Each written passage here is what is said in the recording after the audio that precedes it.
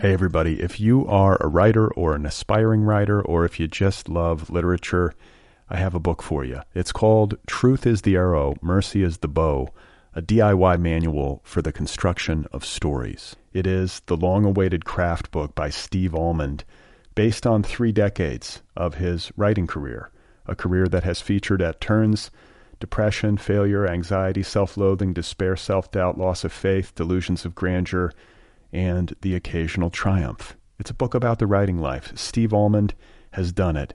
He has embraced it, the full catastrophe, and he has lived to tell about it. The Boston Globe says, quote, "This isn't just a book about writing, it's a book about honesty." And Richard Russo calls it, quote, "one of the best books on writing I've ever read. It's also the funniest by a country mile." Once again, it's called Truth is the Arrow, Mercy is the Bow, a DIY manual for the construction of stories by Steve Almond, available from Zando. Go get your copy right now, wherever you buy books. Hey everybody, just want to issue a quick reminder before we get started. This program, this podcast, has its own official app. It's the Other People app. It's free. It's available for your iPhone, your iPad, your Android device. Go find it. Other People with Brad Listy app. It's very easy to get a hold of. It's the best way to listen to this program. New episodes automatically upload to the app. You can download episodes to listen to while you're offline. It's very user-friendly. You go get the app at the app store of your choice. It's free. You download it, you get it on your device, and when you do that, the most recent 50 episodes will be there waiting for you free of charge. The most recent 50, free, waiting for you.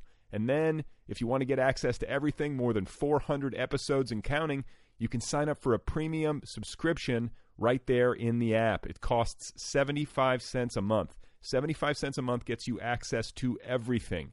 Every single episode of this show, available at your fingertips anywhere you go.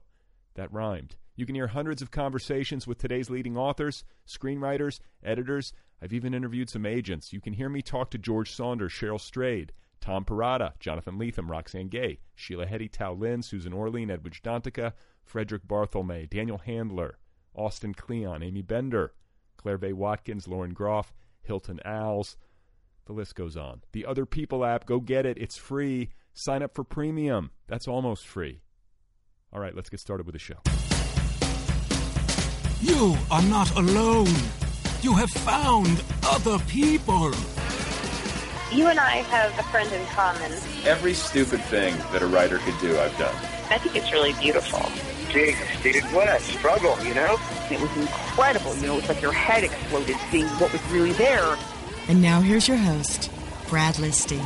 Just one person at just one time. Everybody, here we go again. This is it. This is Other People. This is Ever So Slowly Disintegrating. This is created in a small, filthy room. How's it going out there? I'm Brad Listy. I'm in Los Angeles, California. It's good to be with you. Thank you for listening. My guest today is a very special guest, and she is special because she is a good friend of mine, and she also happens to be my writing partner in film and television pursuits, which is something I haven't really talked about much at all on this program, and you're going to hear more about it momentarily. I am referring, of course, to Melissa Broder. Many of you are familiar with her work. She is a poet. She has published 3 collections of poetry to date, and now has a new poetry collection coming out later this year from Tin House called Last Sext. So in addition to that, and more immediately, Melissa is now an essayist. Her debut essay collection is called So Sad Today, and it is available from Grand Central Publishing right now. The official pub date, March 15th, 2016. Very exciting. So Sad Today is an outgrowth of Melissa's hugely popular and influential Twitter feed, the handle of which is @SoSadToday. That account, I believe, has more than 300,000 followers. Last I checked, it is a beast, and it's one of the best things on Twitter. So a little bit of a brief history. I don't want to be redundant because Melissa and I are going to be talking about this in the interview, but she and I have known each other for several years. We started working together on screenwriting stuff 2 years ago, not long after she moved out to L.A., and suffice it to say, it's been a lot of fun, and it's been great to get to know her better. She's one of my closest pals here in town, and I'm just thrilled for her. This is her year. She's having a lot of success. It's very well deserved. And she has a lot of talent. And she works very hard.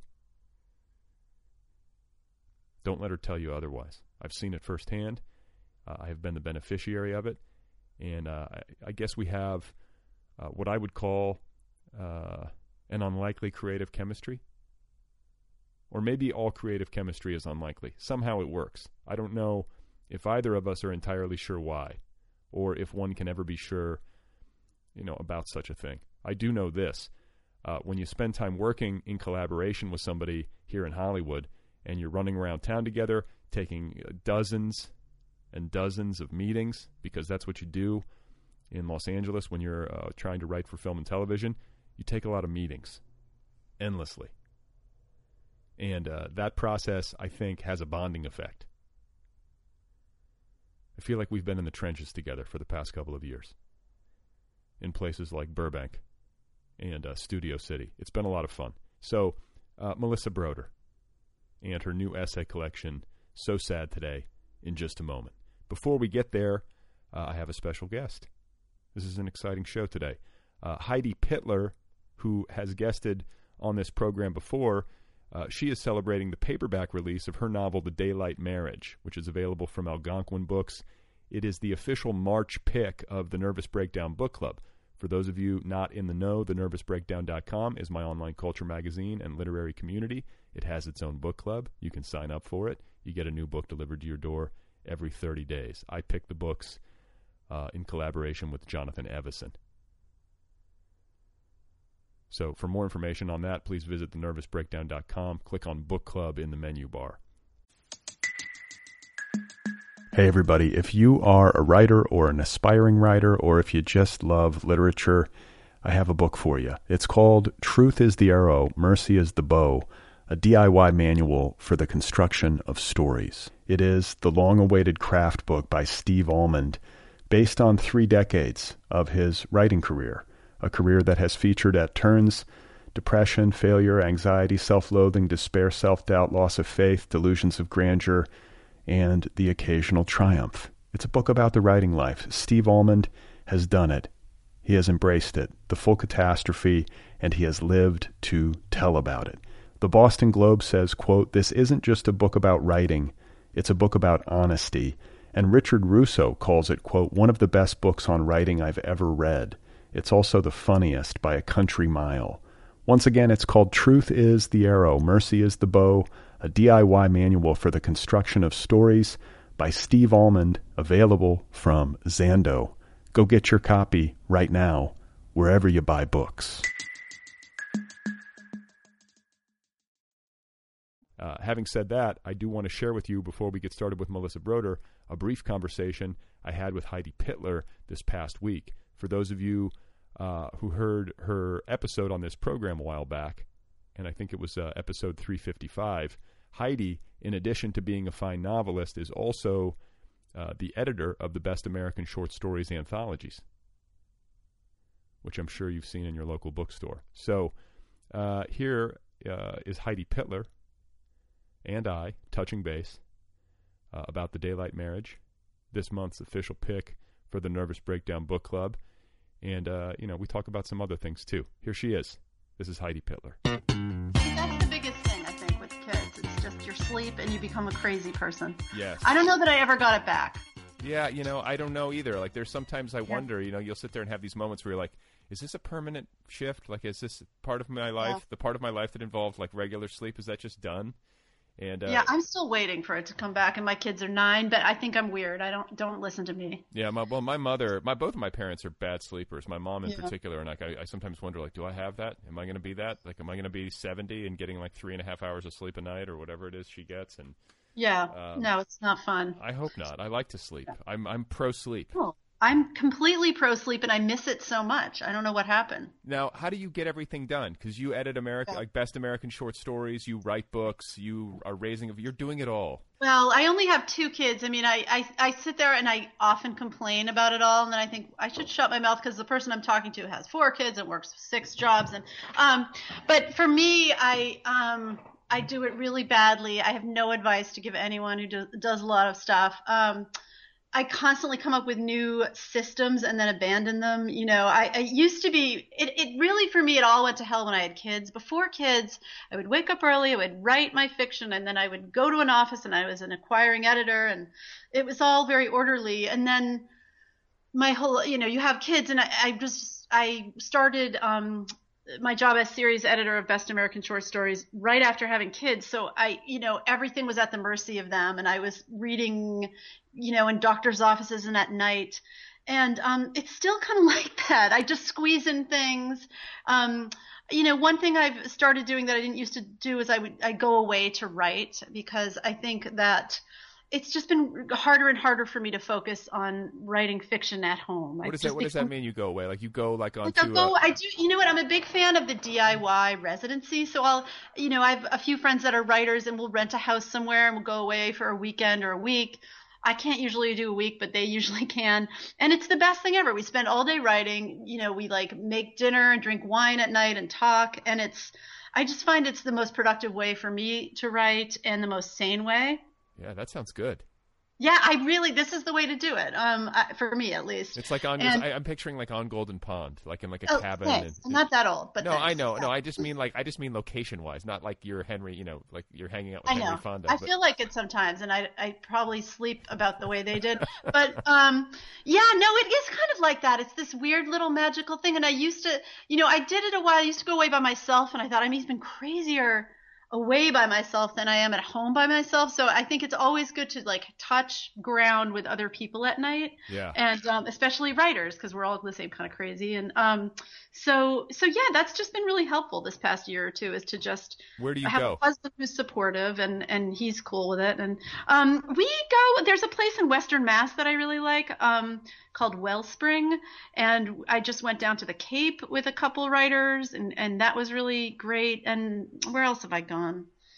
Oh gosh. Oh, you know what I did? I did the other weekend. I had a reading up in Vermont, and I went up a night early, and I just holed up in the hotel. Yeah. And it did turn into a little bit of me being alone for too long. And so when I came out to my reading, I couldn't stop talking. That's what happens. You just become like, hi, I'm a crazy person. I haven't seen anyone in 3 days, and I really want to talk a lot, and you don't want to listen to me. And now, Yeah. No, that's a good point. I mean, I think like there could be some sort of like romance attached to the idea of like, I'm going to get away. I'll be in a cabin in the woods. There'll be no distractions. And then you get up there and you're by yourself, and you're like, that might not be the healthiest choice. Like, I think having a little bit of balance, like having some, like you said, some way to connect with other people at night might be the perfect solution. I think it is. And I think unless you have, a regular life where you work with other people and getting away is really necessary. For me, I'm on my own all the time, because I'm either reading for Best American Short Stories, or I'm doing freelance work on my own, or I'm writing. So I don't need a lot more time on my own. Yeah. Well, and then you're like, with regard to the Best American Short Stories, like what part of that cycle are you in right now? So right now I am in the part where I am waiting to hear from my guest editor about the 2016 volume, which comes out in October. And I've just started reading for the 2017 volume. Okay, so you're that far out ahead. I'm that far out ahead. And yeah. Who is your guest editor for 2016? Can you say? It's Juno Diaz. Okay. So it's been pretty cool. Yeah. So what do? You and Juno like collaborate? You just pass stories back and forth to one another, or? Well, it's different every year. I mean, the way that it's supposed to go is I go out and read, and then I send them 120 stories, and they pick the top 20, and we go back and forth. But it really, every year is so different. I have some people that want to read alongside me and go read their own stuff. I have some people that just sort of, I hand them the stories and they hand me the list, and there's very little back and forth. I'm not sure with him yet. He's got a lot on his plate. I think he's digging out from that, and I'm trying to give him the space to do it on his own and figure it out. And it's always different than people think it's going to be. And I think, I'm curious to hear. I'm still waiting. I don't know what his thoughts are, but I should know pretty soon. Okay. And then has anyone ever tried to bribe you to get into that? I wish they did. No one ever has. I get nothing. I get nothing. No payola. I'm totally open to it. Okay. Yeah. Well, if anyone out there has some extra cash on hand. Yeah. No, I'm good for that. All right. And then anything else? And you're working on another novel or another? Yeah. So I'm working on a new one, and it's really different from the last one. I just, the last one was pretty dark and emotional, and so this one I just thought I want it to be a little bit more, like I kind of have this bitchy side of me, and I'd like that to come out more. Me too. The bitchy snark. Yes. So this one seems to be a little more satirical, and it involves publishing and writing a little bit, and it's been fun. I mean, again, as my writing is always want to do, I always start out saying this is going to be a hilarious romp, and then I'm like, sliding down the bowels of hell, and I'm writing something dark again, but not as dark as the last one. I'll just say that. All right. Well, wish you well on it. Thank you so much for talking with me. Congratulations on the paperback release of The Daylight Marriage. Thanks so much, Brad. And best of luck on all fronts with all that you have going on. Thanks to you, too.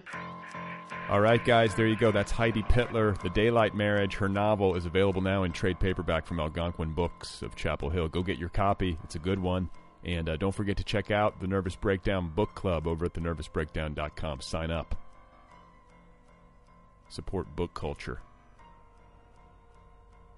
All right, then. I think that does it. I think we should just get started with the main event. Don't you agree? Let's get started. Let's get Melissa Broder on the program. Her new essay collection is called So Sad Today. It's available now from Grand Central Publishing. Just very pleased to have her here and to see this book roll out into the world. Here she is, folks. This is Melissa Broder. Like, could I be a good mother? Probably. I'm a good hound mom. Yeah, you're great. I'm, like, really good with the dog. By the way, that's a step before kids. I know, but see, this is the thing. Everyone who has kids, like, wants you to have kids, and they're obsessed with it. I don't. Yes, you do. I know you do. No. You feel like I am missing out on a miracle of life. I think... On, like, the miracle. Like, I will I will not know that kind of love in my lifetime if I don't have kids. But true. But I'm okay to miss out on that. Exactly. I don't need all the love. I don't need love in every incarnation. And you can get it in different ways. Yeah. Like, or like different, like there are kinds of experiences that I won't have because I chose to have kids. Definitely. So, I mean, it's a trade-off, and not everybody is meant to do it. So, but I still know that secretly you really are like, have a fucking kid. I am happy for anyone who does because I know how much joy it brings, but I don't judge people who don't want to do it. Right. But here's the thing. I'm like, why is it a question of judgment? Like, I guess because it's biological and most people do it. Yeah. I mean, it's like I'm conflicted about it. We live on a very troubled planet. And I was talking to my therapist about it, and I was like, okay, well, here's the thing. I was talking to a couple friends about it, and I was like, okay, so 10% of me maybe might want to maybe have a kid. And she's like, yeah, having a kid fucking sucks. It has to be like 70% of you. And then I was talking to my therapist about it, and I'm always Googling like people who regret having children because I like know they're out there. Like no one will admit it, but that shit exists. And my therapist is like, you know what? Like you might regret not having kids, but there are people who regret having kids. And like, well, I mean, I think if you... Also, I know I'd have a fucked up kid. Nah, I mean, every human being is fucked up. I think that knowing you, if you had a child, you would love that child to pieces. Right, maybe. But I mean, like, are there people who don't love their child? Maybe, but I don't know. It's a very deep I'm not bond. saying I wouldn't love my child, but I'm just saying, like... Also, like, there is, like, the Sylvia Plath situation. Like, I kind of have the feeling that it would be too much for me. Well, that's something to consider. Yeah. And why would it be? I mean, like that brings up maybe like the main thrust of your book and like this conversation, which would be what, mental illness? Yeah, mental. Those struggles. Like, I mean, that's definitely something to consider when it comes to just like why do we exist? Right. And like why would you bring another human onto this planet without its consent? That's how I feel. Like I'm kind of like, what if the kid doesn't want to be alive? And then I'm like, sorry. Yeah. Mommy wanted a baby. Yeah, like, whoops-a-daisy. I was just trying to fill the existential hole in my life, and now you exist. Yeah, well, I mean... Welcome. It's a... I mean, I guess the flip would be you fall in love with somebody, you want to bring more love into the world. The world needs good people. You're committed to raising that child and living a life. You're like a good citizen. I feel like you like know what you're doing. You're like a good citizen. I'm not saying I'm not like a good human being. Sorry, I'm taking off. For the listener, Brad told me not to make noise, but I'm taking off my big leather jacket, so it's rattling. Yeah, I don't know. It's like I think you're a good person. You do? Yeah. Thanks. I think you underestimate yourself. Are most people good people? Yes. Like most people are good people. Most people are like okay. People are trying. People are trying. They're failing a lot. Everybody fails a lot. Everybody has different challenges, but like I really do believe that most people are good. I don't think I'm like not a good person. I just like feel like a sense of cosmic terror that I'm being judged. You know what I'm saying? By like some sort of like a cosmic arbiter. So God. well, for shorthand, we could call it God. Right. But sometimes it's like an ex, you know? Like I'm always being judged or judging myself or projecting that someone else is judging me. Like I'd say 99% of the time. And like the 1% I'm not, it makes me very nervous. To not be feeling like you're being judged. Yes. Because here's the thing. Is this a Jewish thing? Well, it's definitely part Jewish. Because I'm Catholic and I have like the Catholic guilt, like right. the residuals of that. I think we've talked about this before. But I feel like you're able to get out from under that sometimes and like be kind of whole. I don't know. Maybe, yeah. I mean, yeah. I mean, I don't know. I think, like for me, the judgment and like the perception that people are judging me and my own judgment of self and like all this like internal goings on, I think is a way of like avoiding sitting still and being, because I think like when you sit still, like I love to be alone, but it doesn't mean there's not like 100 narratives going on. But when I do my so I do my morning meditation, right? I do like my 10-minute meditation every morning, and it's very like I do my meditation, I check the meditation off the list, and I don't have trouble being still then because I'm like doing my thing. You know, but like, getting stillness out of the way. I'm getting stillness out of the way. I'm laying it down. The stillness has been done. Right. But then, like, ask me to be, like, totally still, not online, not engaging with, like, stuff, like, not obsessing, like, any other time of day. And I get really scared. Like, I get scared of that stillness. Yeah, I mean, because, like, I think when you get still, you start to feel your suffering, you know? Like, that. Like, I always call it the block of suffering. It's, like, in your chest. Oh, isn't it so in your chest? It's weird. It's like solar plexus level, like this kind of knot or whatever. That's how it manifests for me physically. And like when you become aware of that, it's just kind of like, ugh. And it's I think totally in your chest. So much of phone time, so much of obsessive tweeting, so much of TV watching, so much of anything that we might consume to try to distract ourselves is to try to distract ourselves from that. Yeah. But the irony is that I don't think there's any way to untangle that knot or to chip away at that block other than to be still and to actually, go through it. You can't go around it. No, I know. But I'm like, you'd think after, like, God only knows how many years of 10-minute meditations, I'm like, can I, like, that's my safe space. It's like, can I just chip away at it, like, during that time? Like, why do I You have are. to? You are. I know. And I know I am. I think the thing is, though, it's like, yeah, like, to feel deeply is to like really be alive, right? Right. And to really be alive, like implicit in that is like the weirdness of existence. Sure. And like the fact that none of us really know what's going on. That's a little spooky. Right. And also like, you know, that we are going to die. And so I think like those feelings, like it's almost like if I can just like run from that stuff enough, if I can make like a little box of like obsessing about my hair and like live in that box of your hair looks nice. Oh, it does? Yeah. Thank you. I have been having kind of like a hair crisis lately. Oh yeah. Yeah. I had like I told you about that. Yeah. I like I don't know, it got like fried and then I got like very obsessed with like the deep conditioners and I made like everything about the deep conditioners. And like as painful and as much like suffering as there was in the obsession with like my hair, myself, and the deep conditioners, I feel like in some way that anxiety, that like contained anxiety with limits, and is preferable to me on a lot of levels than sort of the unbounded, unbridled anxiety of like, dude, I exist. It's finite. I'm not sure why. I'm not sure what happens next, which is fine. I don't think that much. I don't worry about the afterlife or anything. I'm not that worried about death. It's the dying. Yes. What about you? I mean, okay, so a couple things. I would say when it comes to like questions of super cosmic significance, why are we here? How big is the universe? Is there extraterrestrial life? I tend to think there is, just based on statistics. But trying to wrap my head around like those kinds of answers, I feel a sense of humility and resignation, thinking that, like, you know, as a human being, like, this is bigger than my mind is capable of processing. Mm-hmm. Like, maybe there's going to be somebody out there who can explain it to me, but like, so far, I don't think any human being has a fucking clue. It's right. Way too big. And so in light of that, when I think about approaches to well-being, when I think about approaches to spirituality, whatever you want to call it, I'm very much less interested in considering that stuff than I am in considering how to handle my own suffering.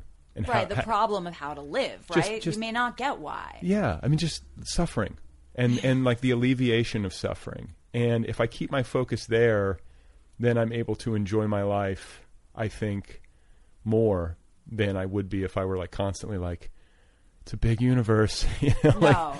I mean, okay, well, first of all, I want to ask you some things that you've learned along the way. Okay. But I want to say that, like, here's the thing. Like, sometimes, like, right now I'm able to, like, talk about that and, like, address the mystery of the big universe and kind of be like, ha, ha, ha, big universe, you know? And, like, I'm sort of, it's at bay. Like, I see it as almost like a window. Like, right now my shade is, like, pretty much down, you know? Like, I'm sitting here with you. I'm, like, I'm going to go get in my car. Like, I'm not questioning what the car is, you know, I'm not questioning what this table in front of me is.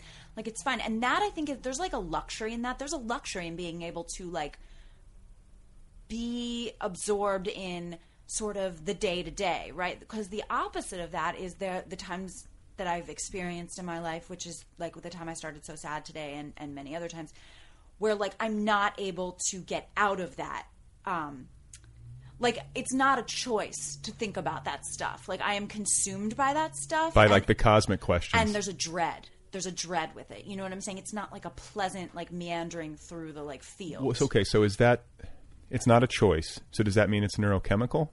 Yeah, I think it's, I mean, the last time I was really rocketed there was when, I guess it was, like, just about a year ago, I changed medications, and I talked about this in the book. So I had been on Effexor for 11 years, which is an SSRI.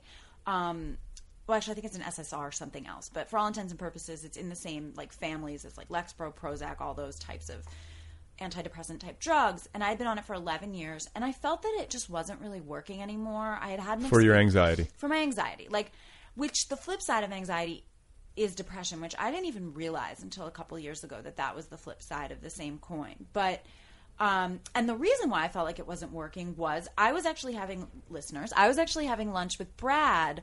And we should say we are we're screenwriting partners. We're partners. We are a creative partnership. We're creative partnership. You moved to LA. Within, like, 4 months, you're, like, on the phone, like, Ian Cale and talking about your manager, and, like, you don't, at the car wash, and you, like, don't know how the fuck that happened. And, like, Brad Listy is, like, your screenwriting partner, and you're meeting him for coffee. This happened in a whirlwind. And maybe, like, a little bit about the origin story, and then we'll get back to Effexor. But, like, we will.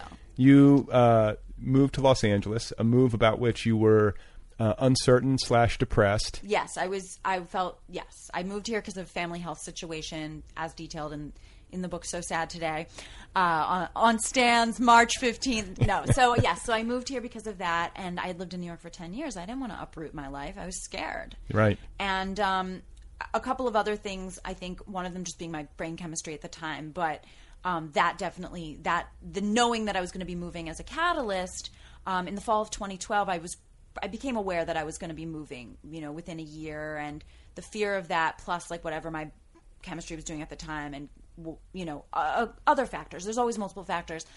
I was in a really bad cycle of anxiety. Like, my panic attacks were really bad. And I was sitting in my office where I worked in New York at Penguin Books as a publicist for many years, which is how I knew Brad. Like, I knew Brad just through, like, literary scenes. And multiple scenes. Many scenes. So many scenes. And so I didn't know what to do with myself. Like, I was afraid, like, the panic attacks were so bad every day, and I'd been having them for years, but this was like a bad cycle of them. Like, it was really ratcheting bad. up. It was a ratcheting. It was like cycle of doom. So, okay, so how would it manifest? Like, take people into what is one of these? You're at Penguin, you're at your office, you're in your job. Like, one of these things comes on. Like, what happens to you? Basically, like, I feel a strange sensation in my body that could just be a normal body sensation. It's like, you know, I struggle. Like, I have like a tickle in my throat, or like I'm, you know, a lot of times it's with my breathing. Like, I'm like, can I breathe? Or I feel a feeling that I'm not expecting to feel and don't really understand, or I have maybe a scary thought. Like, one of those things happens sort of almost like instantaneously. And then I have a fear response that is totally disproportionate to what has happened. The fear response that I have is the kind of fear response that someone would have if they were being at a 7-Eleven and the place was being held up. Or if... it's that intense. It's like fight or fucking flight. Like, so basically, for me, the symptoms are, it's always the breathing. Like, I feel like I'm suffocating. I feel like I'm suffocating, smothering, choking sensation. tightness in the chest. A lot of times I get like a kind of dizziness, like my vision gets blurred.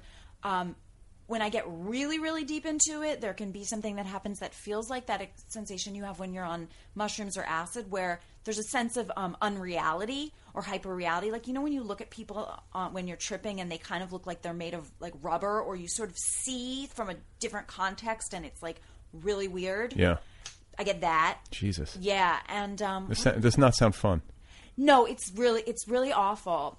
And so how often was this happening during this phase? Like, how often would you have one of these where you're in the midst of your life and potentially even in the midst of like a work situation? Right. And what do you do? Well, to back up a little bit, so 11 years ago I got sober, and the few years before I got sober, I was having this experience every morning within 20 minutes of waking up, and I didn't know what it was. And a lot of that was I was in withdrawal. Like I drank and used pills and downers every day.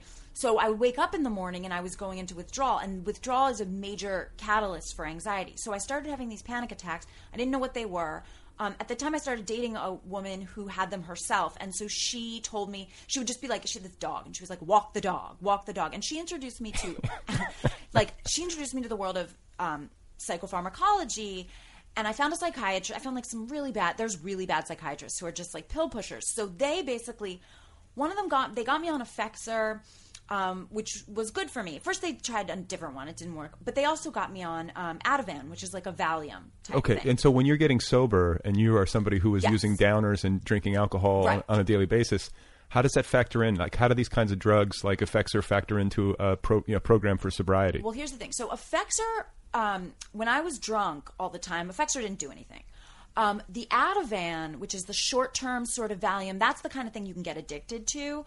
The Valium type stuff, or Ativan, benzodiazepine, Xanax, that stuff I tapered off of in early sobriety. First, I quit drinking, and then like it was kind of lifted from me in a strange way. Basically, what happened? So I got really into yoga when I was 25, and I was always showing up to these yoga classes like fucked up, like there was alcohol coming out of my pores. And one of my yoga teachers said to me, "You don't have to drink." And I was like, ha, ha, ha, ha. Like, if you had my level of sensitivity, you would. Because now not only was the alcohol and drugs, like, was I coming down from it and having these panic attacks, but I was using it to treat the anxiety. The anxiety that had always lived in me and the discomfort in my own skin. But these panic attacks, as they had started ratcheting up, and becoming every day, like, I always had to be on something. Right. And so I was like, ha, ha, ha. So a couple months later, I had a particularly bad weekend. I was, I fucked a coworker who I like said I wasn't going to fuck anymore. Cheated on my boyfriend. I was always cheating. Cheated on my boyfriend. Woke up in the coworker's bed. And I realized I had run out of my prescription for benzodiazepines. And I like dragged him kicking and screaming to the, we went to the pharmacy. I'm like sweating in line, like already coming off everything. And then I was like, fuck, like this is so, and I'd gotten really drunk at this work party and like said a lot of bad things. So I was like, okay, I'm like, I shouldn't, like, okay, maybe I'm gonna like stop drinking hard alcohol. And I had never ever, I had one time before I had tried to quit drinking. It lasted for 24 hours and it was so painful and lonely, and I was like, no, like I just will not do this. Right. But I was like, maybe I'll quit hard alcohol. Well, like by noon I'm drinking beer and like eating like tacos. That night my friend and I went to like an AIDS benefit, and I was like so fucked up. And at 3 a.m. we left in a cab, and I had been drinking an Amstel Light, and I brought the Amstel Light in the cab, and I may have bought some more Amstel Light when we got back to her apartment at the deli, went upstairs, had the Amstel Light. The next day, when you're 25, you can do things like be fucked up all the time and go to yoga. The next day at noon, I'm in my yoga class, and I don't know what happened, but I'm in there, and all of a sudden I hear my same teacher, she's teaching the class, but she doesn't say this in the moment, and I hear her say, "You don't have to drink today." Like, I hear that in my head. And people had said, "You're an alcoholic. Do your parents know you're an alcoholic?" They called me Cunty McDrinks a lot. Like, I really like... People called you that? Yeah, this guy called me Cunty McDrinks a lot. Who the fuck is this guy? He was like a loser. I don't know. Okay. He was like this guy... Like, He's an Irishman. Yeah, no, he was like this guy I dated in San Francisco. No, he was a Jew. I met him on J-Date. Okay. He was like a fellow Jew. But so anyway, so I'm in her class, and all of a sudden it was like, "You don't have to drink today." And I don't know what happened. but like I went to brunch after that, and I drank it everywhere. So if you're actually at a place like brunch where it's sanctioned to drink, like Right. I would be drinking. Right. Mimosas. Everything. Everything, yeah. Yeah, like no, like screwdrivers or Yeah, like, yeah. you know, I mean, I liked whiskey, but probably maybe not at brunch. Maybe I would do like a screwdriver or something, like multiple. So I didn't drink that day. And the next day I didn't drink. But I was like, you can't do nothing. You have to do, like, you can't live in this world just like me and the world. Like, that's insane. So, so I continued to like smoke weed, like a lot of weed, and take a lot of like painkillers that weren't prescribed to me. Like I remember I was like up in upstate New York sitting by this fireplace like on a lot of morphine, and I was like, this sobriety is amazing. I was like, this is the shit. And then and at the time, and I was also still taking Effexor, which I think was now starting to kick in more because I wasn't drinking, and benzodiazepines, out of like, which is again that class of drugs that's like Ativan, Xanax, whatever.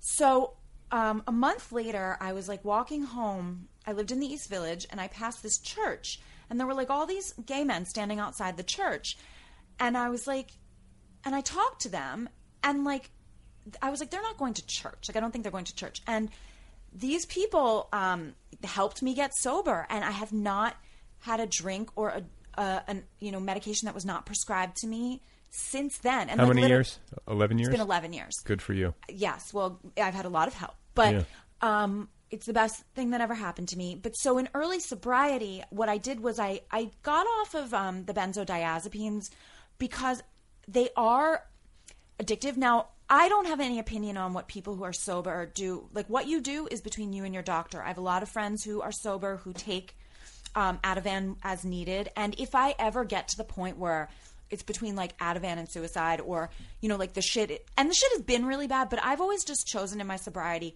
not to fuck with like the benzos, because I just feel like it'll cause me more anxiety. Like, I don't want to be sitting there, like, because it's not a thing you take every day. It's something that you sort of administer to yourself.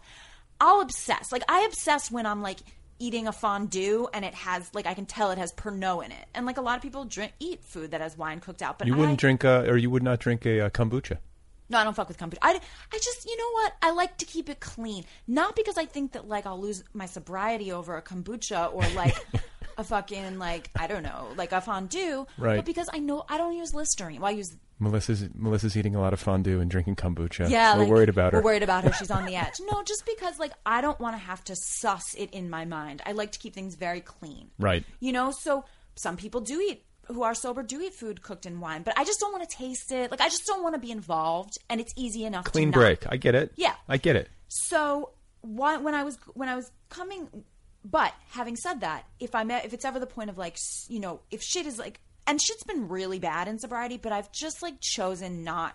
You've been able to power through somehow. I've been able, yeah, like I've just, and people, even my psychiatrists, like, who know I'm sober and are like, you know, let me give you like Ativan for a few days just to like get through this. And I'm just like, I'm not a hero. It's nothing like that. It's just a question of knowing my own obsessiveness and knowing that I will torture myself over like, well, like, how anxious am I? And like, am I taking this to get fucked? Because I love to be high. I love to be fucked up. Like, Right. I want to my idea, like, when I hear the word enlightenment or spirituality, I still think just like heroin on a lotus.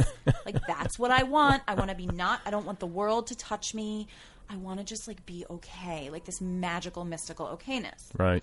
So that's the scoop. So I had been on Effexor for, I guess last spring was 10 years, and the Effexor had been good, you know, and every couple years though, I would go through these cycles where, like, I would say I'd have anxiety and panic throughout my life, but every couple years I'd have like maybe a really bad panic attack, which would then, I'd get really worried about it and start obsessing about having another one, and it would bring me into this cycle of panic. And that's happened I've had panic attacks a lot throughout my sobriety, but these cycles of really intense ones have happened maybe like, I'd say 5 or 6 cycles throughout the past 11 years. So, like last spring you had what? So when I started So Sad Today, I was having one, and I was like in my office, and also I was really depressed too, because, you know, having these panic attacks every day can really beat you down because you feel very alone. Right.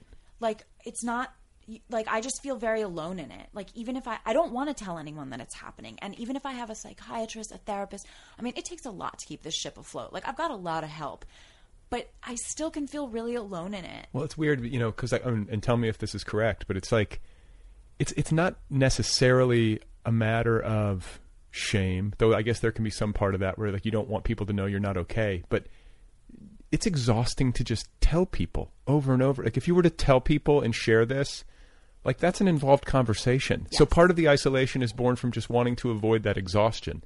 It's both of the, it's shame, it's wanting to avoid that exhaustion. I parallel it to like when, you know how people say you die alone? I feel like panic attacks in a lot of ways are little deaths, especially when you think you are dying. And it's kind of like that. Like, you're very alone in it. Well, for me, I'm very alone in it. And so I didn't know what to do. And I had my own Twitter account, Melissa Broder, which I, you know, of course, who doesn't want the glory of a great Twitter account? I'd been trying to make that shit good for years. And, like, it was good. You know, it was like a good Twitter account. Like, but I just started this anonymous Twitter account, and I started just, like, literally tweeting into the void. I followed 3 people, like 3 weird tweeters I, like, just thought were funny. I had 0 followers. The handle is @SoSad today. The handle is @SoSad today. And, like, and I just started tweeting into the void, and it was weird. Like, people started following it. I guess, like, maybe one person I was following followed back, retweeted, and it started getting bigger and bigger. And I did, after a couple of months, like, I had changed my medication. I had done some other, like, not changed it, sorry. I had increased my Effexor, done a lot of, like, healing work, whatever. Like, I came out of this bad anxiety cycle. But, of course, like, people ask, is So Sad Today a character? And I'm like, no, it's a part of me. So that part always lives in me. So there's always something to tweet. You know what I'm saying? Sure. I'm always having disappointment. And people sometimes give you shit for tweeting about depression. Yeah, like definitely. You know, they think that you're belittling it, or they think that you're making light of something that shouldn't be made light of, or trivializing. And totally. You get, like, listen, brah, this is my shit. I'm not tweeting about your depression. I'm Right. not tweeting about your anxiety or I'm tweeting about my own experience. This is where PC Twitter and PC culture gets me a little riled up. Do you think it's PC? I would think that, from, like, a social justice perspective, I would think that it's actually kind of ableist to tell someone what to say about their own depression. Whatever it is, like the thought police. Like, Well, just don't follow it. What do you, shut the fuck up. I think that the social justice crew that you're referring to as the thought police might actually be on my side. Like, in the sense of, it's my narrative. Like, don't tell me how to speak my narrative. Right. You know what I'm saying? Like, don't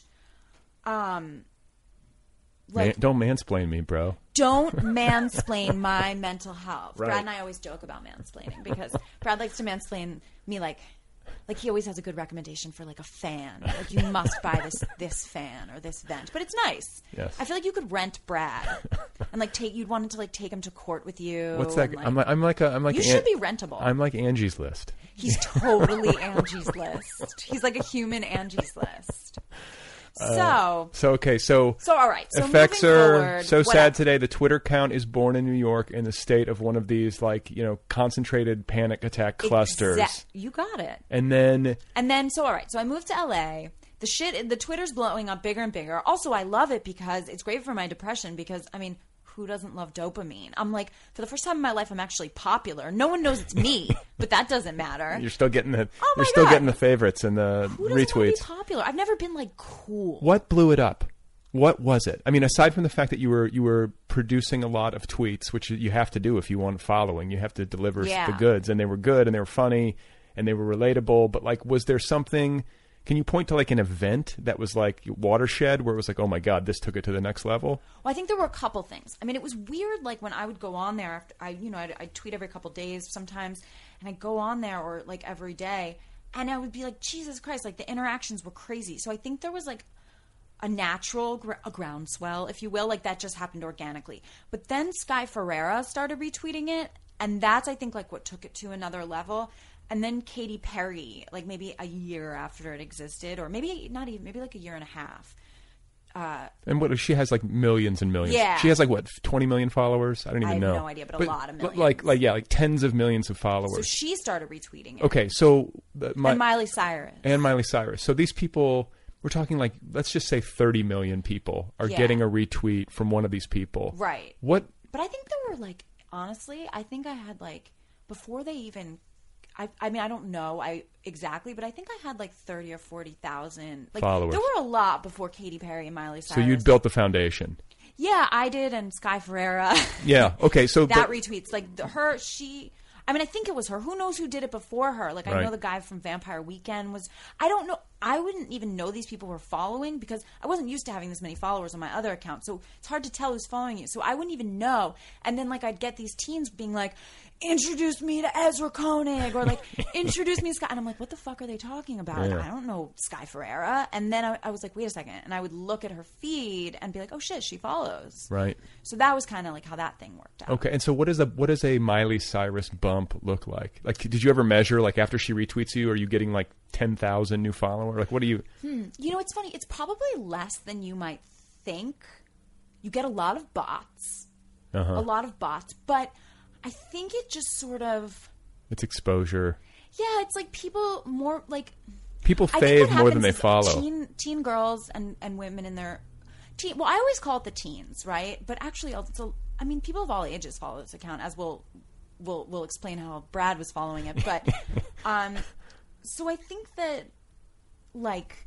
I always say teens, but I do think it was like Miley and Katy Perry and Sky. They retweet to teen girls, and teen girls, like, their enthusiasm, like when they like something, they really like it, fucking like yeah. it. So I think that's kind of what happened. It wasn't like necessarily the amount of them, but it was just those girls like really saw that I'm like fucking so immature and have the heart of like a 16-year-old and really liked the account, and I think like it spread a lot in that way too.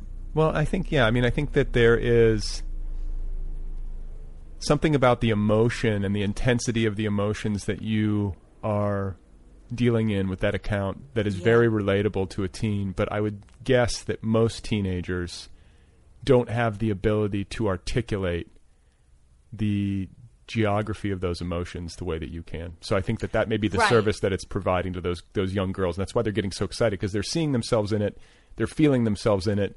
But it's like any kind of writing that we really respond to. It kind of articulates or clarifies things that we feel but might not be able to clarify ourselves. I think you're right. So that's maybe it. Well put. Yeah. So I was following it. So Brad was following it. You moved out here. So I moved out here, and so as I said, I have my personal Twitter account, Melissa Broder, and then I have my So Sad Today account, and still no one knew it was me. This was like the best secret I've ever kept in my life. Actually, I had told one person at this point, one woman on the internet, but that was it. And who was it? My friend Molly Soda. She's a. Oh yeah. I don't know why I told her. It was like we were DMing one day, and or something. She was safe. Yeah, because like I felt like she would get it, you know. Right. But actually, the difference between having 0 people know and 1 person know was like a bigger deal somehow to me than like the difference between like 1 person and like 20. Yeah. Or like 20 and everyone. Like Molly Soda was like the Alfred to your Batman. Yeah, she was totally Alfred. And also, I mean, I don't even know if she's paying that much attention, but like just like that I was no longer anonymous, like I felt very self-conscious. Even just that one person. I was going to say, does that affect your ability to do it? You know, it's one thing to be That affected me more than like once I came out as So Sad Today to everyone, like it didn't really affect it. I still feel very protected. Okay. Well, I mean, yeah. I mean, there is like That's strange. Well, it's like the wall of the internet. It's not like you're in a room with like an audience of 300,000 people watching you type. Yeah, but I tweet things from there that like if I said on Facebook or even on my personal Twitter, people would be like, "Are you okay?" Right. Yeah. It's a safe space somehow. It's a safe space. So Brad and I were at some reading, and we were at Skylight Books. And so I was like, well, if my So Sad Today account has this many followers, like I want my personal account to have a lot of followers. So I had been like retweeting my personal account. I call it the So Sad Today bump. So I would retweet it and like leave it for like 10 minutes so that like my tweet would get like my Melissa Broder tweet would get like a lot of followers, and then like quickly unretweet it. So it wouldn't be like in the So Sad Today feed, right? Along with all the other people. I retweet a lot of people. So my Melissa Broder account started getting like lots of retweets and faves. So Brad like corners me at this book event, and he's like, "What are you doing?" He's like, "How is your Melissa Broder Twitter account?" Because you had like what 12,000 maybe followers at that point, and I'm looking at your tweets, and you've got like they're not that good. I mean, yeah, you've got like 458 retweets. I'm like, what the fuck? And I'm looking at my tweets, and I'm like, if I get 5 retweets, I'm excited. Aww. So I cornered you. Look at you pitying me. Well, I mean, I have my own thoughts about what you could do differently. On I know. So anyway, I corner Melissa. I'm like, what the fuck is going on? This is incredible with your Twitter. And she pulls me aside. She tells me, I have something to tell you. She explains to me that she's so sad today, at which point I'm like, wait a minute, that's you. Yeah. I had been following it, not knowing it was you. Yeah. And had been aware of it for a while and had been a fan of it. And so that was the genesis of our screenwriting partnership because Brad was like, why aren't you doing anything with this? I was like, what am I supposed to do? Like, write YA? Like, I'm a poet, okay? I spend my time, like, with my head in the oven, basically. Like, why? Like, I'm not writing... On Effexor. Yeah, on Effexor. Like, trying to stay alive. Like, why? Like, no, I'm not writing YA. So we kind of came up with this idea, and we basically just made these teen characters, and we wrote a script, and then we got, we got agents. We got so agents. We have agents and managers. Right. Shout out to Chris and Bill. Our team. Julian and Brad. And at this point, this was when I was like, oh, fuck. Like, how did this happen? Like, you moved to LA and you do not, like... You really did. You got to LA and, like, all of this happened pretty quickly. Like, within, like, a year. Yeah. And then... All thanks to you. Yeah. Well, I mean, it's a team effort. We have a weird... Like, this is the thing I would say about us. I don't know how to game it. It's like, I guess for whatever reason, the combination of our two... creative temperaments, personalities. Brad's like the architect. He like mansplains the house. Okay. He like builds the house. Yeah. And I'm like the interior decorator. Like I go around and I'm like, this is disgustingly ugly. Dickhead is not hyphenated. Especially when it comes to like we were writing teen comedy. Yeah. So it was like the jargon. Well, you know that stuff. Yeah. Like, so you would save me from myself because I can be a little bit antiquated in my I'm like mid-90s teen. Ladies, actually. So anyway, like, the loss of her virginity, her V card. I'm like, can you not say V card? So anyway, I clean it up. Yeah, you clean it up, and like I think that there is like as somebody who's written, or tried to write books throughout my adult life, and you as well, like writing poetry and now writing an essay collection. These are endeavors that you undertake individually. And so to then shift into a writing collaboration is kind of it's a different beast. Very. And I don't know. There's something mystical about it. I don't understand it really. It's a mystical union. I don't want to question it too much. But no, so far it's worked well. Yeah. We wrote that first script in like a month. We got our people. We got our people on the basis. We got them fast. We've gone to like 1,000 meetings. So many meetings. I've gotten so many bottles of water, and I don't even like water.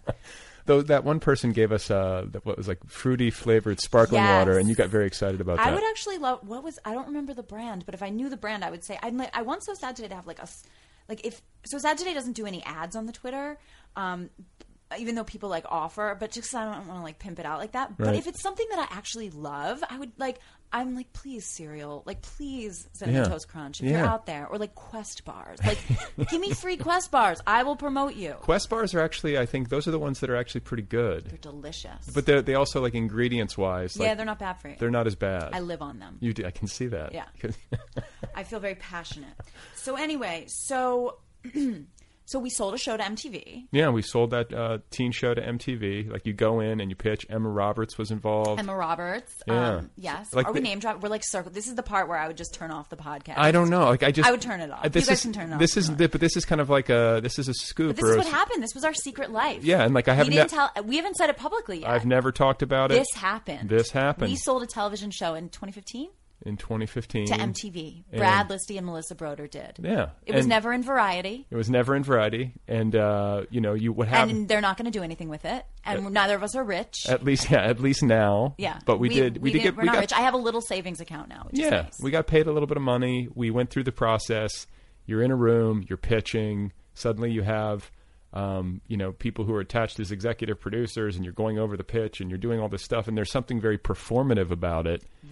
That we had to sort of learn. You have to kind of go in and be the music man and give the sale, make the sale. Well, I think the best part was my manager, our manager was like, and like Emma Roberts' manager were like, don't say anything about your anxiety disorder. Like they want, because basically like writing for TV is very social, right? So it's like, they want to know that I can like actually come in and like, which I'm not even, Brad will kill me for saying this. I'm like, I'm not even convinced that I can, but that I can come in and sit with a bunch of people and like write, with them in tandem in a room.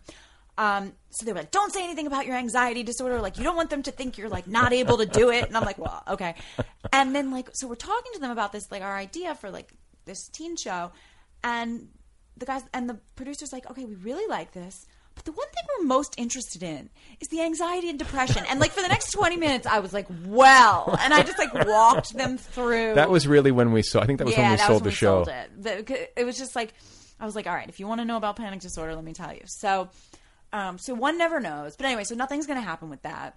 That we know of. Well, I always like to say that, like, you know, they just aren't making it this season. Yeah, you never know. I mean, they own it, and like they have the option to do. Do they still own it? I guess they still own it. They do. So we'll see what happens. I mean, when this collection of essays blows up and becomes a national sensation, maybe they'll have second thoughts. Well, by the way, just because they have that teen TV pilot, the rights to So Sad Today the book are still available for movie or TV adaptation. The Twitter feed is available. Jerry Bruckheimer, if you're listening. I will always have to tweet, but yeah, if anyone like famous or whatever is listening and they want to like make it into a TV show about existential despair, let's do it. It's still available. Let's fucking do it. In any event. All right, so that happened. Then we wrote a script about my open marriage. Right.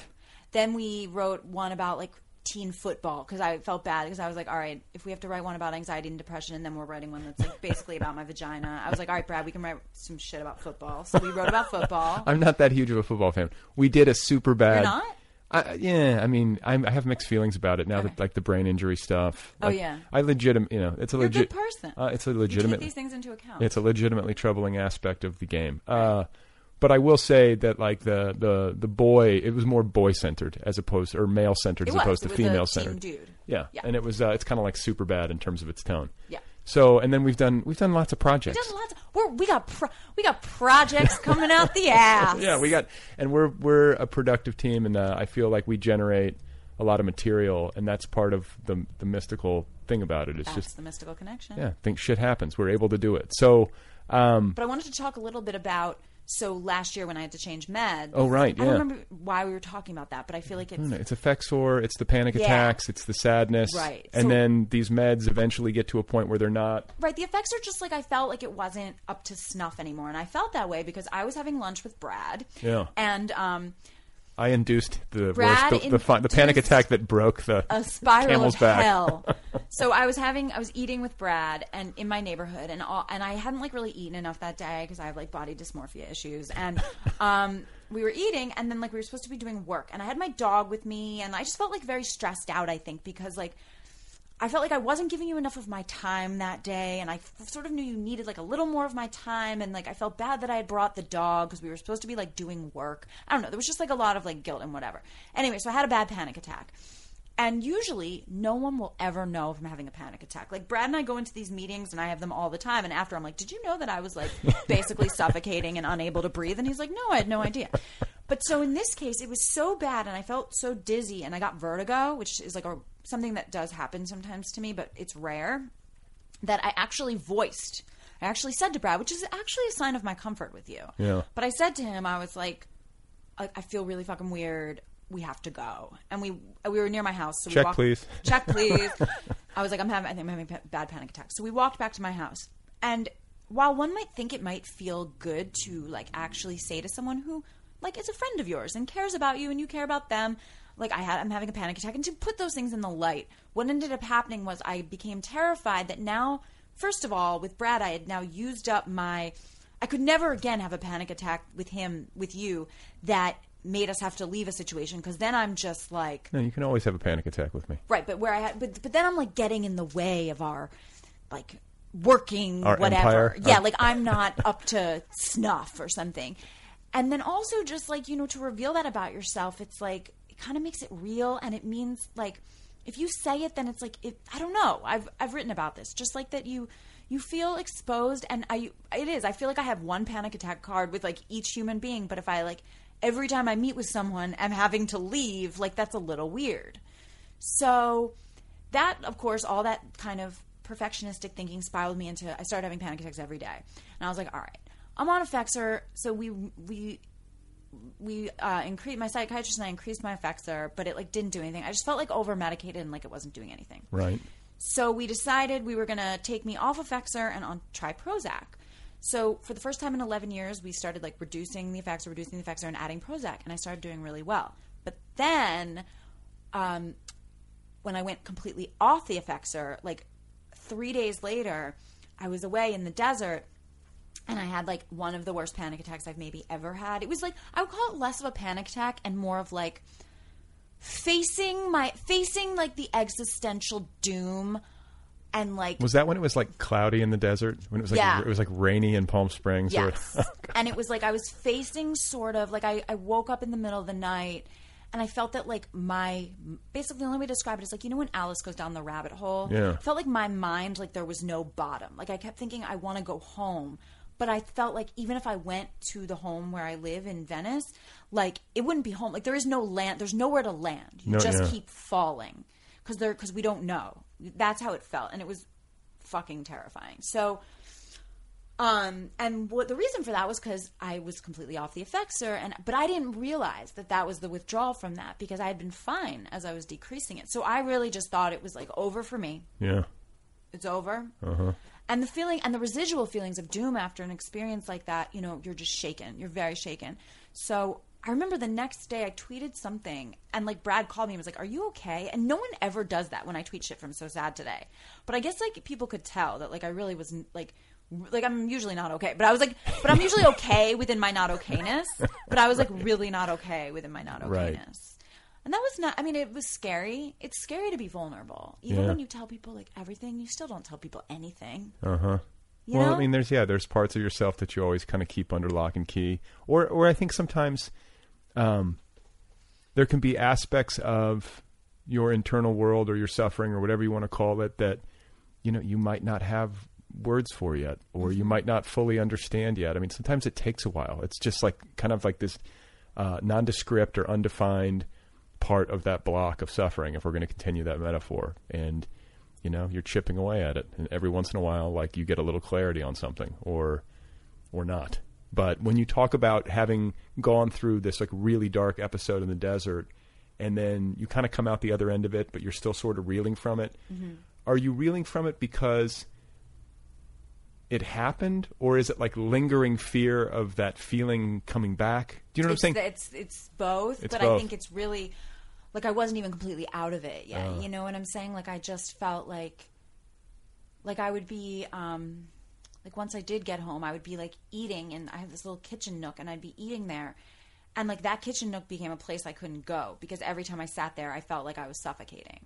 And like I can't explain why, you know. It's like Pavlov. It's exactly. It's not like a superstitious thing. It is. It's like classically conditioned. And I've actually been doing some work with my therapist lately about like physical sensations that kind of occur before the panic attack. Like there's always more to learn in the world of anxiety.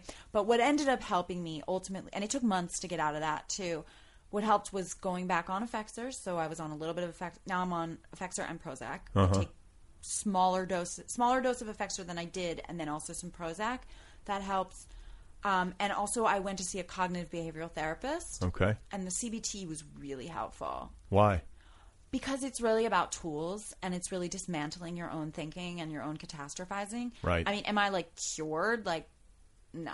I mean, but you have the tools. But I have the tools, although I always forget the tools in the heat of the moment. But yeah, I would say that CBT did more for my anxiety disorder than like 11 years of talk therapy. You've been through a lot. I've been through some shit. You've got a burden. I always say this about you. Like, it's heroic how much you have to. I mean, That's you have to. So nice. You have to do a lot of work, but you do the work. I do the work. You know, you show up for therapy and all the other myriad things you do to stay afloat. But it's a lot, and I applaud you. I admire you for taking it all on, because that's the opposite of running away from it. Even though within the context of those things, you know, whatever we all have to do to kind of run towards our difficulties and to address them, we all run away too, like checking Twitter, doing whatever. We have to.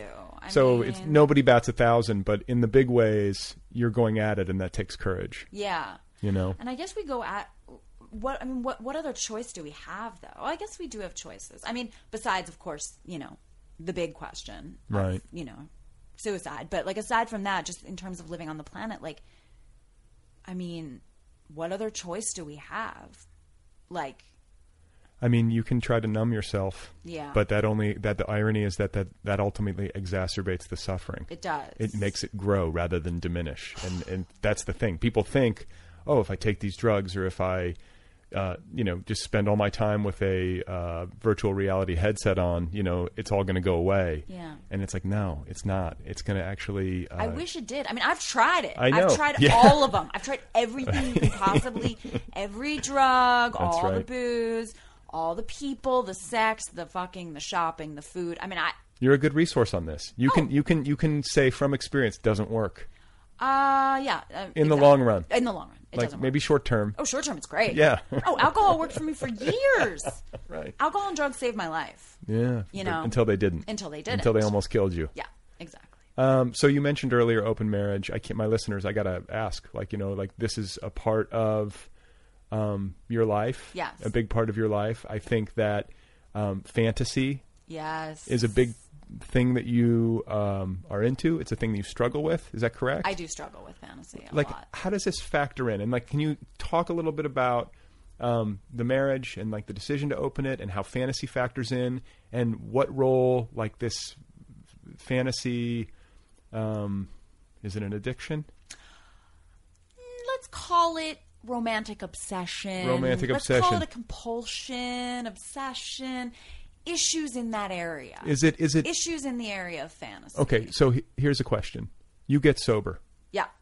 You're no longer using alcohol and drugs. Right. You're no longer getting high from those things. Right. Is it a replacement for the loss of that? Well, it wasn't right away. That's the thing. I mean, a lot of times you do kind of substitute things, right? You substitute. But so it didn't happen. It wasn't right away. But I opened my relationship, I think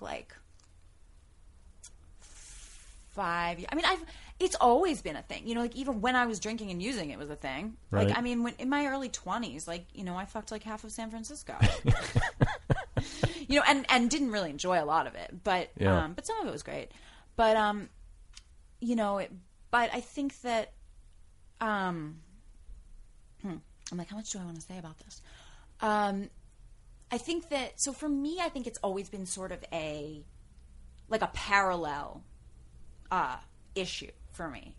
As opposed to being an outgrowth of the cessation of one. That right. It wasn't just it wasn't that does happen. People can replace an addiction. But I think for me, and maybe it did come to more prominence, but I don't think so. Right. I don't think so. I think it's just something that's always been there, too. And, as I stayed sober longer, the road's gotten narrower in terms of what I can use to get out of myself simply because I think my sensitivity, I've gotten more sensitive to those feelings of withdrawal. And so when my husband and I opened our marriage, this is in the book, for a couple of years I didn't act on it because I didn't think I know what I'm like. Sort of like kombucha. Yeah, I know what I'm like. And I'm not it doesn't manifest for me in terms of stalking. I have way too much pride to stalk. The other person often has no idea how much mental energy, devastation, anguish, obsession is going on for me. Sometimes there is no other person. I had an experience for 2 years where I was in love with a Twitter avatar. I mean, I was in love with I was in love. I was obsessed with this person, but I would see the person in real life every once in a while. He lived in totally different state. And I would see the person every once in a while, and we were just friends. I really, if I wanted to hook up with him, I would have put the moves on him. But in real life, I didn't want to. But then this Twitter avatar, it was I fantasized about that every tweet was for me, and it's it's this world of fantasy. It's wanting to get high through other people. But the thing is, if you're in a relationship, a real relationship with someone for a while, you can't get high off of them. You can't use a person you're in a real relation. Well, maybe you can, but if you're in a healthy relationship, actually is what I want to say. If you're in a healthy relationship, I can't use that person to get high.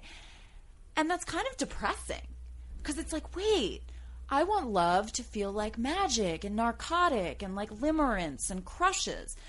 And for me, that's what I was both wanting and afraid of when I opened when we opened our marriage. And so for the first 2 years, I didn't act on it. I mean, I had tons of crushes. The Twitter avatar was during that time. There were myriad people from creative writing workshops that I, you know, like shout out to High Cheekbones. Broettes. But then once I did open it, you know, I found that what would happen was I would keep getting attached to these fantasies of people, not even necessarily the people. It was like I was like attached, like if I didn't get the texts back, you know what I'm saying? It wasn't that I had to see the person every day, but it was like I wanted that high you get when you get that fucking hot positive text. feedback. Yeah, that positive feedback, that like, also I think in a way that I was describing that when I can obsess about my hair, it's something tangible, to a tangible place to put my anxiety. I think that like with romance, it's a great place for anxiety to live. And that you were talking at the very beginning of the conversation about that feeling of being judged, Yes. that feeling of wanting, and I think inherent in feeling like you're being judged is the sense of wanting validation. Right. You want positive judgment. I want positive judgment. So getting a fill the empty holes, baby. Yeah, right. Yeah. Like so, getting a text which back doesn't work. Right. It doesn't last. There's no amount of texts. There's no amount of sexts. There's no amount of texts. There's no human being who can like do it for you. Like they can't. Like no. It's ladies and gentlemen. I have tried, and in my research, what I have discovered is that no human being can fill you up. Like, I'm not saying you have to be a whole person when you go into a relationship, because, like, really, like, who's ever a whole person? Like, let's be honest. But what I'm saying is just that, like, you can probably be a half person in a relationship, and, like, that's fine. And you could probably have a really healthy relationship as, like, because I don't know that we ever get fixed, but the other person's not going to be the thing that fixes it. You're going to have to just live as that, like, for me, my experience is that, like, you have to learn to live with that void. Like, no other person's going to be able to fill it. Like, you're going to have the void whether or not you're with another person. Right. And so, because... Well, in like a sexual relationship or something that's, like, really, like, primarily fantasy-based or doesn't involve, like, really deep intimacy. Yeah. That's not as sustainable either. I mean, you know, like, there are trade-offs that you make. It's sad. It's really heartbreaking to me that sort of limerence period or the crush period or the way you feel about someone when you're long distance and you see them every couple of months, or the way you feel about someone when you don't know them at all and you project, like, who you think they are. Or, like, the fucking, like, guy you fuck, like, 5 times and, like, that's it. And, like, he's always on his best behavior and you're like, oh, this is it. It's really sad to me that, like, that doesn't sustain itself in a very long-term relationship. And it can't, because implicit for me to that excitement is the mystery. Implicit to me, like, to the high is the not knowing. And once you're like you're living under the same roof and you're buying toilet paper every day, like, I'm not saying it has to, I mean, I fuck my husband all the time, and our sex life is actually, I'm like, great, I didn't know I'd be talking about this. I mean, our sex life is better now than it ever has been. Because I feel really comfortable with him, you know, like, finally, it only took me like 12 years of being in a relationship together for us to get it, like, for me to relax enough to have. It's always a work in progress. But it's always a work in progress. But like, aesthetically, the person you fuck all the time is not going to be as exciting or intoxicating as, like, it's just not, it's not possible it's inherently built into the nature of a stranger or someone new that, like, they are a fantasy. You can't use the person you're with every day as a drug, because it's just, like, they are reality. And that's good that you can't use them as it ultimately. Good. It's disappointing, but it's good. Yeah. I'm not saying we will definitely, I am sure, open up our marriage again. I say to myself, but we became monogamous after like 5 years of open marriage. So it's been interesting. I mean, it's been really interesting, but is it sustainable? Is it sustainable to open a marriage? And I mean, like, is it just? I guess, like, some people can do it. I can't imagine doing it, but, like, it can be done. You can open a marriage, stay together, close it back up again, open it up again. You don't worry that it's going to do damage. I'm not an advocate for open marriage. I'm not an advocate for monogamy. I'm not on any panels. I'm not, like, in any sex positive groups. I don't wear, like, a rubber bracelet that's like, ask me about, like, I only know my experience. I don't have any ideas for other people how they should live their lives. Like, you want to be monogamous. For me, for my husband and I, like, in our relationship, it sort of happened organically. It was really fucking awesome. There were parts that weren't really fucking awesome. Just like same way that monogamy, there's parts that are really awesome. I mean, people cheat all the time. But but can it be done? I mean, I think we did, but I don't think it's not. I don't even know what's right for anyone. I don't even know I barely know what's right for myself. Right. I just know that like this was a solution we saw to the problem of monogamy, you know, and we tried it, and I'm so glad that we were able to have this experience. But that being said, you know, so on So Sad Today, I tweet a lot about like these experiences that I had in the past, you know, 5 or 6 years with being back out there dealing. Oh, it's okay because I like younger men. Hey, listeners. But no, but this is the thing, though. So Sad Today was a place for me to put all those experiences, all that disappointment, because clearly I couldn't have I'm not like really poly. Like I don't want like 8 different relationships on a spreadsheet with like, you know what I'm saying? Like polyamory just though feels like so much work. Microsoft Excel does help manage. Yeah. Like but you know what I'm saying? Like I'm not out advocating. I don't want to be on any like panels with like I just want to like live my life and like fuck hot younger guys and like I kind of want them to text me the next day and like be into me, you know, like that sort of, and like experience that beautiful intoxication through them. The drug. There's also something to, I think we've talked about this before, like you love youth. Oh, I'm obsessed with youth. Obsessed with youth. And like, and then at the same time, you know, your favorite color is black.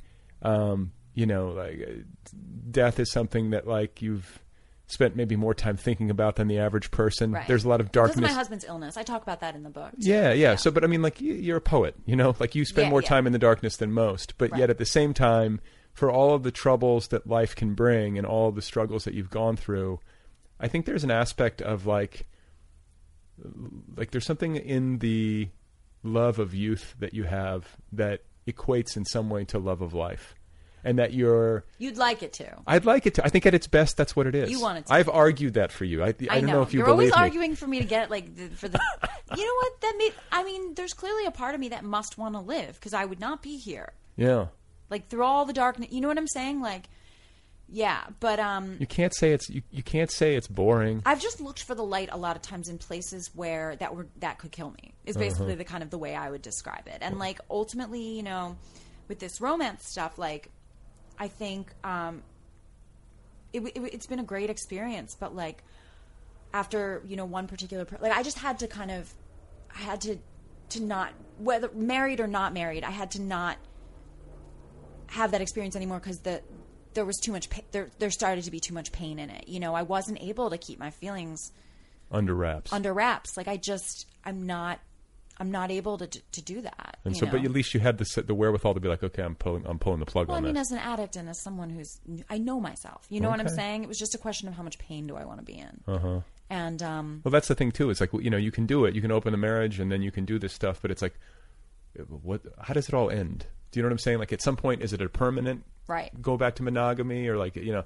But even if I was like single, having this experience with the younger men, like you know, all the experiences I recount on So Sad Today and all the longing and stuff, I think I would have had to change the way I do it. You know, I don't think it really has that much to do with open or closed marriage. Oh, closing the marriage was a way. I think it was a convenient way for me to set a boundary for myself to help me kind of stop chasing youth and the high and an imaginary, like, I want to have that moment where like you kiss a person for the first time and it's new, but I don't want that moment to end. And the problem with that moment is it always ends. And when it ends, or like the next morning, like there's anguish in it. It's implicit, you know, like youth grows up, like kisses end. And so I think that like I was trying to find a way that I could stay in that forever. And whether you're single or married, like what I discovered for myself is that like I can't, like inherent to the beauty of it is that it's fleeting, and that is still so sad to me. Yeah. Nothing lasts.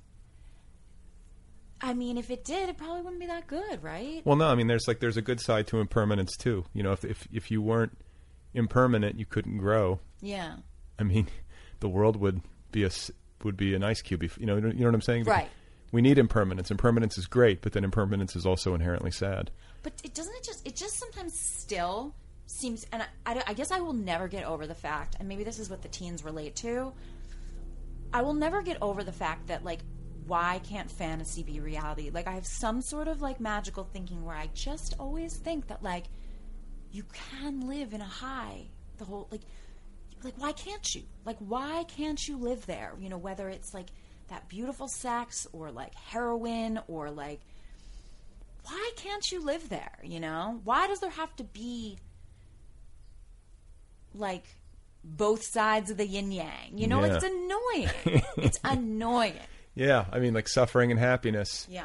You can't have one without the other. If you didn't know bliss, then you wouldn't know what suffering was, and if you hadn't suffered, then you wouldn't know bliss. Right. So and I think the more I've strived for sort of like bliss outside of myself or like those external highs, you know, the more suffering I've experienced. Like when you're on a more even keel, you know, like the higher you go up, the lower you have to drop. It just sort of seems to be the case. Right.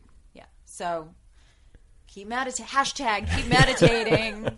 Is this something, last question I'm going to ask you, is this something that you have had your entire life, or is it something that you really started to feel and experience more with like the onset of adolescence? Like how far back in Melissa Broder's life has sadness and anxiety been like really like noticeably present, something that you have really deeply felt? I mean, when I was a little kid, I used to, like, before I would cry, I would wind up.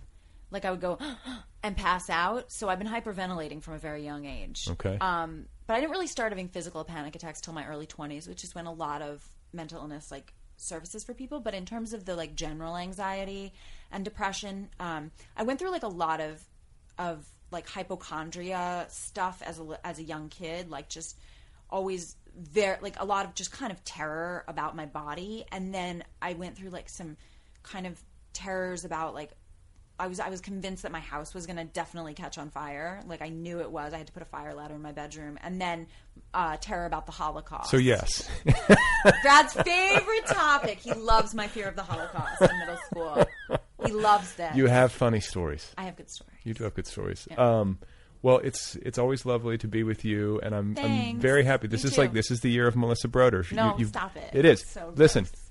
essay collection put out poetry book, which I'm so proud of. Yeah, which is called Last Sexed. Yeah, which is really a lot about what we were just talking about, but yeah. So you've got 2 books coming out, but not narrative. We're gonna sell projects all over town. Oh yeah, we're gonna fucking sell some shit. Where are we gonna sell a show to? I think. Where do you want to sell a show? I'd like to. I mean, ideally, I would love to do something on cable where we can,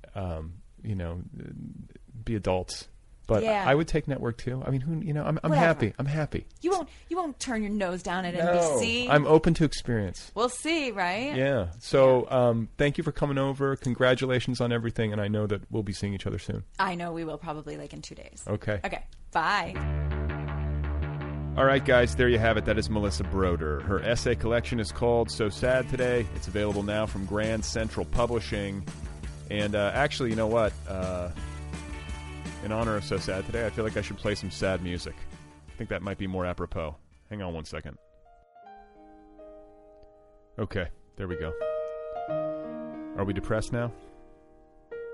Do we feel suicidal? Melissa Broder, essay collection, So Sad Today. Out there now. And be on the lookout for her new poetry collection later this year. It's called Last Sexed. And that one will be published by Tin House. You can find Melissa Broder online at melissabroder.com. You can follow her on Twitter at SoSadToday. You can also follow her personal account, and the handle for that one is at Melissa Broder. She writes a weekly column for Vice. I think it's weekly. You can read that. She's everywhere.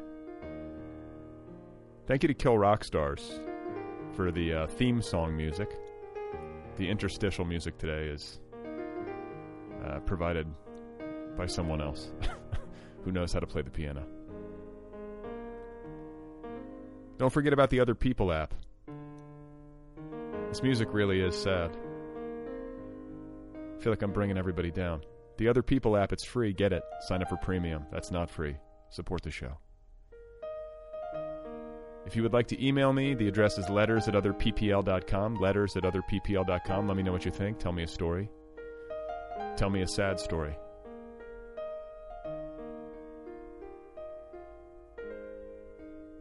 So, yeah, Melissa and I, well, like, we take a lot of meetings. That's what we do together. That's our social activity. We do meet in coffee shops, and we write. And then we also take meetings, and we drink bottles of water. And then you go in there, and you're essentially performing. So we've developed a sort of shtick, which you have to do, or which you do naturally as an outgrowth of just being in these rooms together. It's kind of a weird truth about writing in Hollywood, is that you have to become a performer, in a sense, in order to go out there and hawk your wares. Is that a phrase? Hawk your wares? Sell your wares? Sell your screenplays? You know what I'm talking about. Please remember that Frida Kahlo had one of her legs amputated and that all cats are gray in the dark. That's it for now. Thanks once again to my pal Melissa Broder. Go get her book, So Sad Today, and be on the lookout for Last Sext. Thanks to you guys as well. Thanks to Heidi Pittler and Algonquin. Check out The Daylight Marriage. And I'll be back again soon with another conversation with another person who deals in the narrative arts, who makes stories, who tells stories, who is preoccupied, who is compelled to write.